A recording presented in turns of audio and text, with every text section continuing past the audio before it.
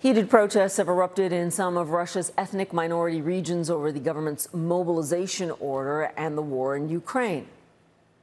Now,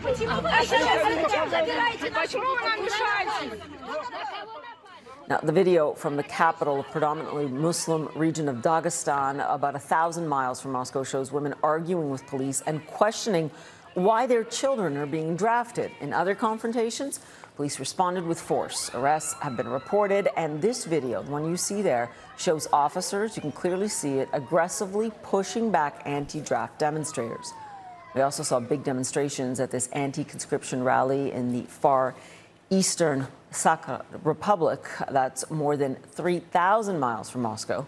Authorities there have acknowledged some residents have been enlisted by mistake. Now, meantime, many Russians are trying to evade conscription by just fleeing the country. At the border with Georgia, hundreds of cars, look at that, have waited in line to get out of Russia. One man spoke about the challenges he faced getting through the last major Russian city before hitting that border. Дикая коррупция в районе Владикавказа. Невероятная. There's wild corruption in Vladikavkaz, just incredible. You need to pay police to enter Vladikavkaz. This happens through mediators, so-called fixers, who solve the issues.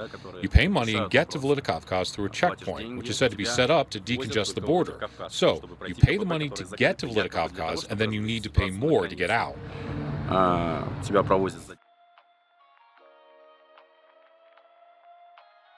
After Russian President Vladimir Putin announced a partial mobilization of men to fight in Ukraine, Russia's neighbors saw their borders overwhelmed with people trying to flee.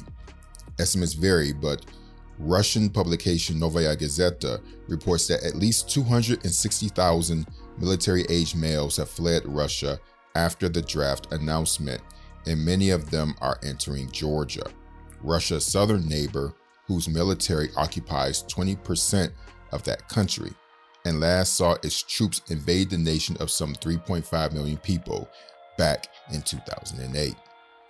Many countries in Europe are refusing to accept Russians on tourist visas, with Finland being the last nation to follow suit.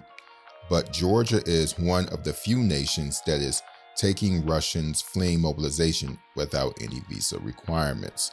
This has caused much consternation in the small Caucasus nation, with many saying the new Russian visitors are driving up rents and food prices, as many of them are supposedly from Moscow and St. Petersburg's middle classes.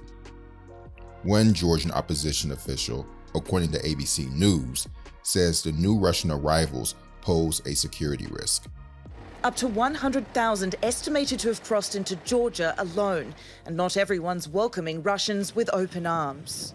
The Georgian side has no precise information who those individuals are and what their real intention is while arriving in Georgia. We believe that such kind of migration from Russia in Georgia poses an imminent threat to Georgia's national security, Georgia's economy, and stability in general.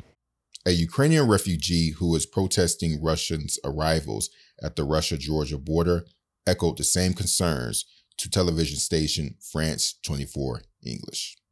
They should be confident that all these guys who come here, it's not a problem for Georgia, because we don't know who they are. Maybe they are Russian agents or Russian militaries or deserters or some groups. And after some time, these all groups and the Russian government will say that, we have a lot of Russians in Georgia, we want to save them. The ruling party of Georgia, Georgia Dream, has not announced any plans to close its borders with Russia, upsetting many Georgians, and it is not clear exactly what measures have been taken to address security concerns many people in the country have about these new arrivals. Today, I will talk with the head of the opposition parties of Georgia, Hatia Dekanoidze, and activist Nodar Ruhadze, a founder of the Shame Movement, a civil society organization. For full disclosure, I reached out to members of the ruling party of Georgia, and none followed through on requests to participate in this episode. When I asked Hatia to break down her concerns over Russians entering the country, here's what she had to say. The Georgia government does not handle it because it's kind of very hectic, chaotic. They don't have the policy, and they don't consider this as a threat of national security, because for sure we consider it as a threat of national security. I mean, a lot of Russians on Georgian territory. Georgia is a tiny country. 20% of our territory is occupied. And also, it's not the way how we can express a solidarity to Ukraine. So, I mean, first of all, it is a threat to national security because Kremlin doctrine and also Putin's doctrine is a way to so-called defending and protecting the Russian speakers. We all remember 2008. We all remember what happened in Crimea, Ukraine, 2014. And also, I mean, we all remember how they are very much keen and willing to be involved in the internal affairs of Georgia, right? So that's why, I mean, a lot of Georgians considered it as a threat. This is first. The second, I mean, okay, what they gonna do here? They are coming like thousands. The first wave began in March. After the Russian aggression, even then we opposed to the huge, I mean, influx of Russians, and we said as an opposition and also civil society and some of the citizens of Georgia that we don't consider that the Russians can be refugees, because we only consider Ukrainians that they're refugees because they're fleeing from their country. From shelling, from Russian tanks, Russian soldiers. And to say frankly, I mean, myself, I don't really believe into Russians. So, I mean, the first wave was about somehow like 300,000. This is a statistic, what they provide. From September 21st, I mean, they said that about 70,000 entered, 70,000, 70. But also they are, I mean, the government that they're telling that there may be just, not maybe, but according to the statistics, like 61,000 left the country. So right now, according to Georgian government, about 60,000 Russian citizens are in Georgia. But to say frankly, I mean, I don't believe in the statistics. I don't believe that they are providing the very, just the accurate statistics, because, it's so much easy to really just reshape and reshuffle the statistics from the Ministry of Internal Affairs, because there is no security oversight on the ministry. So, I mean, you probably have seen that, there are the thousands of Russian citizens, especially the young males, they're on Larsi border checkpoint. And they are just, just buying the bicycles, and they are just buying some kind of, I don't know, it's like the huge wave of the people, citizens, at the checkpoint. It's so much sad story for our government and for our state when, we all seen the 2008, how Russians were on their tanks coming to Tbilisi. And right now they're coming from Larsi to Tbilisi and to Batumi, Kutaisi, and different cities to just escape from Putin. If they want to escape Putin, they have to stay in Russia, and they have to definitely fight there. But unfortunately, I can't consider them as refugees.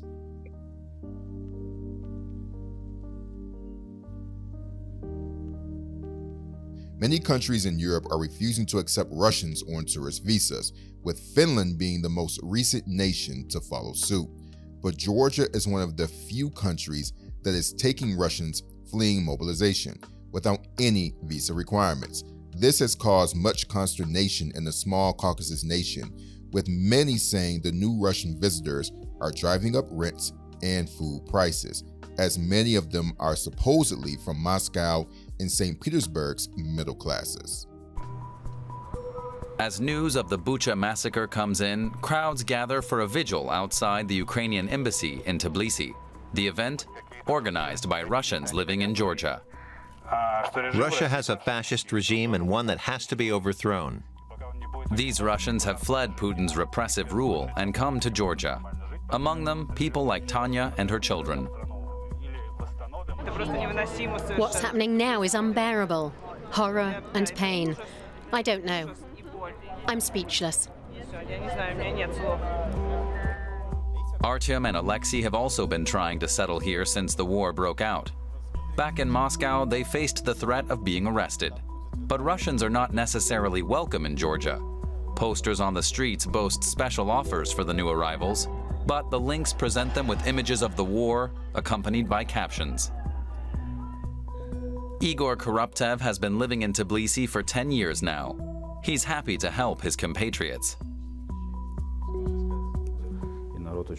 Tens of thousands of Russians have already arrived. People here are afraid that Putin could invade to rescue them. That's the way it always goes.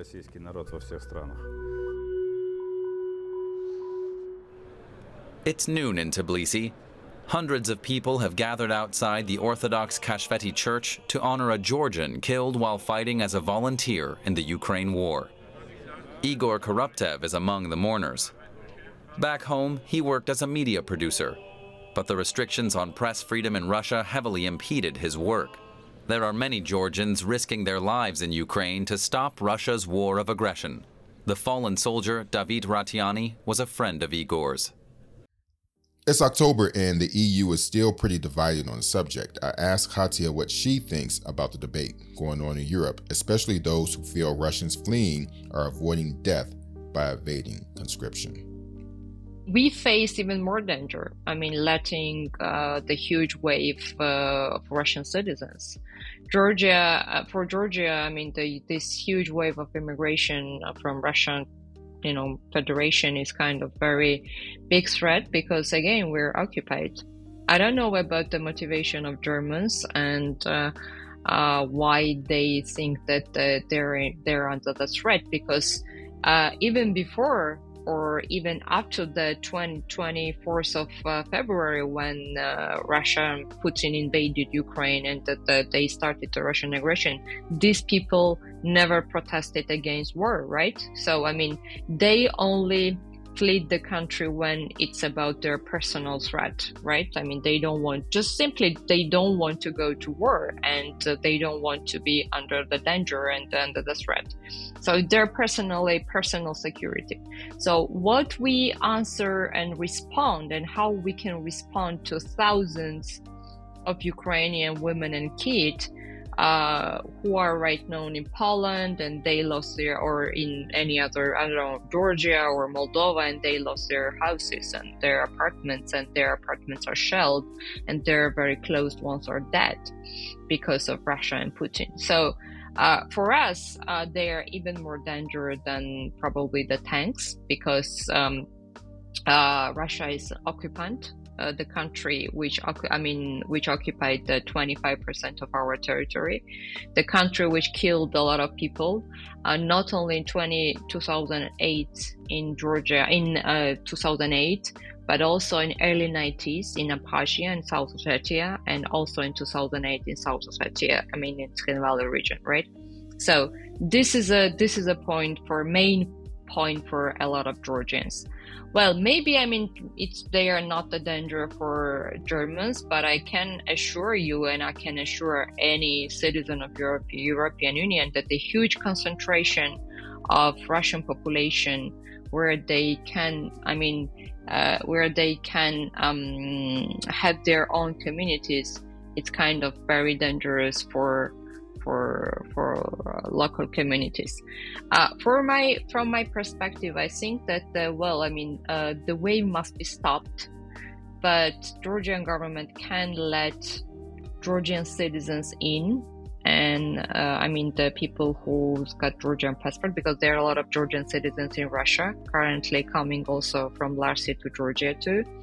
But unfortunately, I don't see any other solution rather than just stopping the wave, because they are the danger. Nobody knows how many Russians will stay in Georgia, what kind of decision will be made by Putin later. even though I believe that he will be defeated very soon by Ukrainians and his grave will be in Ukraine. But, I mean, we have to think about our own country and we have to think about the national security.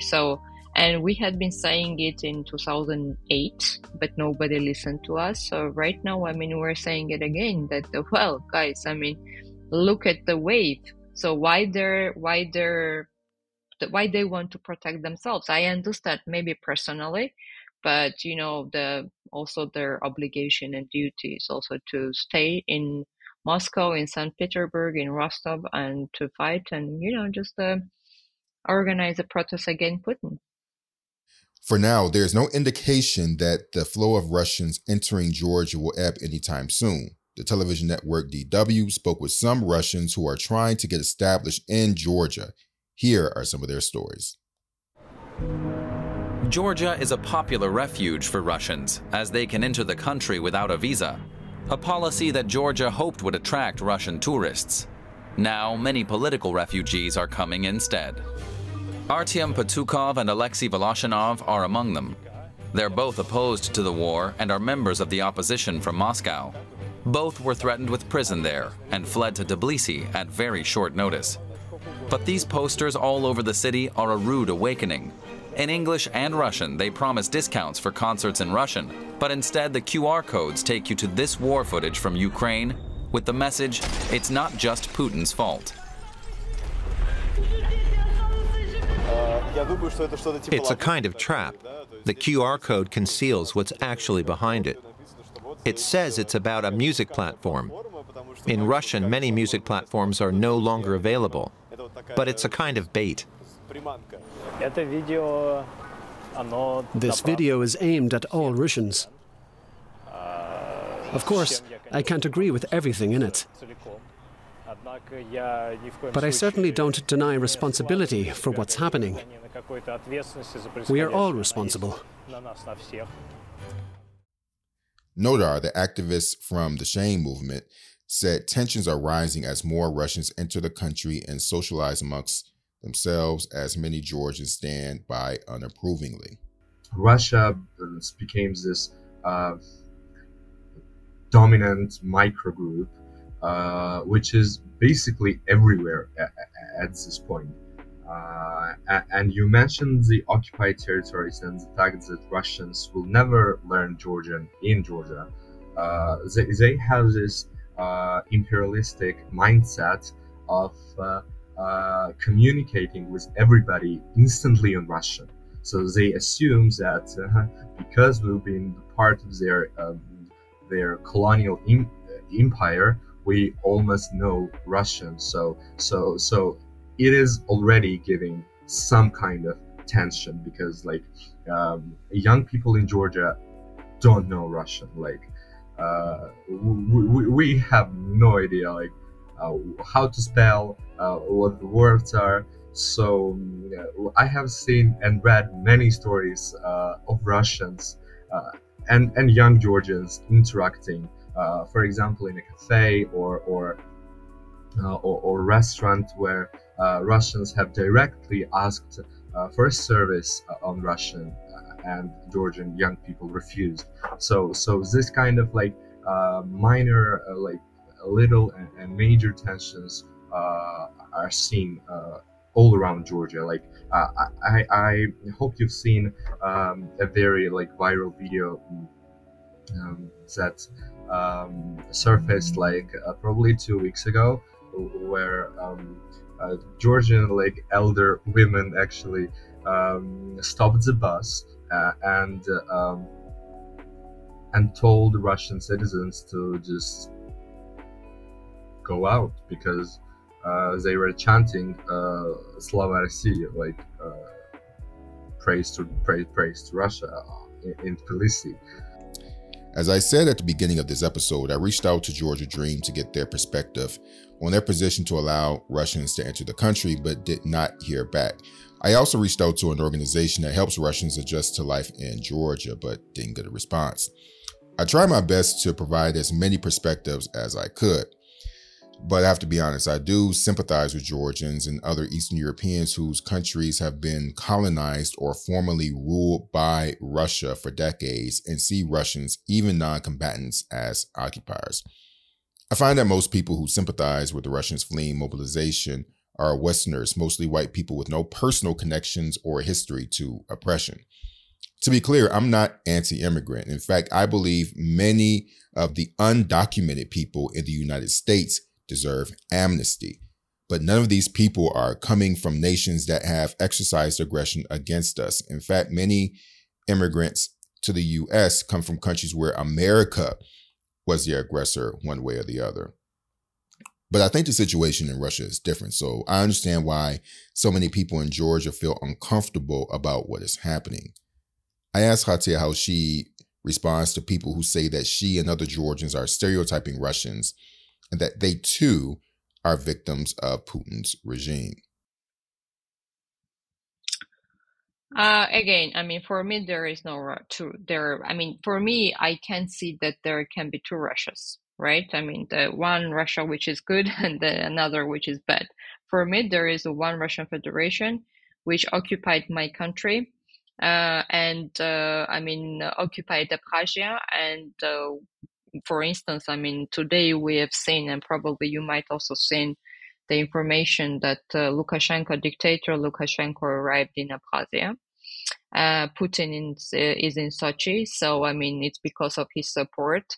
He probably, and that's my perception, that he's going to recognize Abkhazia as a sovereign and independent country.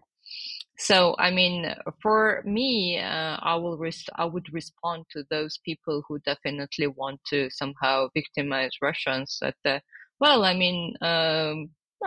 would invite them in Georgia. I would invite them in Bucha. I would invite them in Irpin, and I would invite them, even here in the occupation line, where there's still a lot of houses, burned houses, and a lot of Georgians can definitely go to their homes.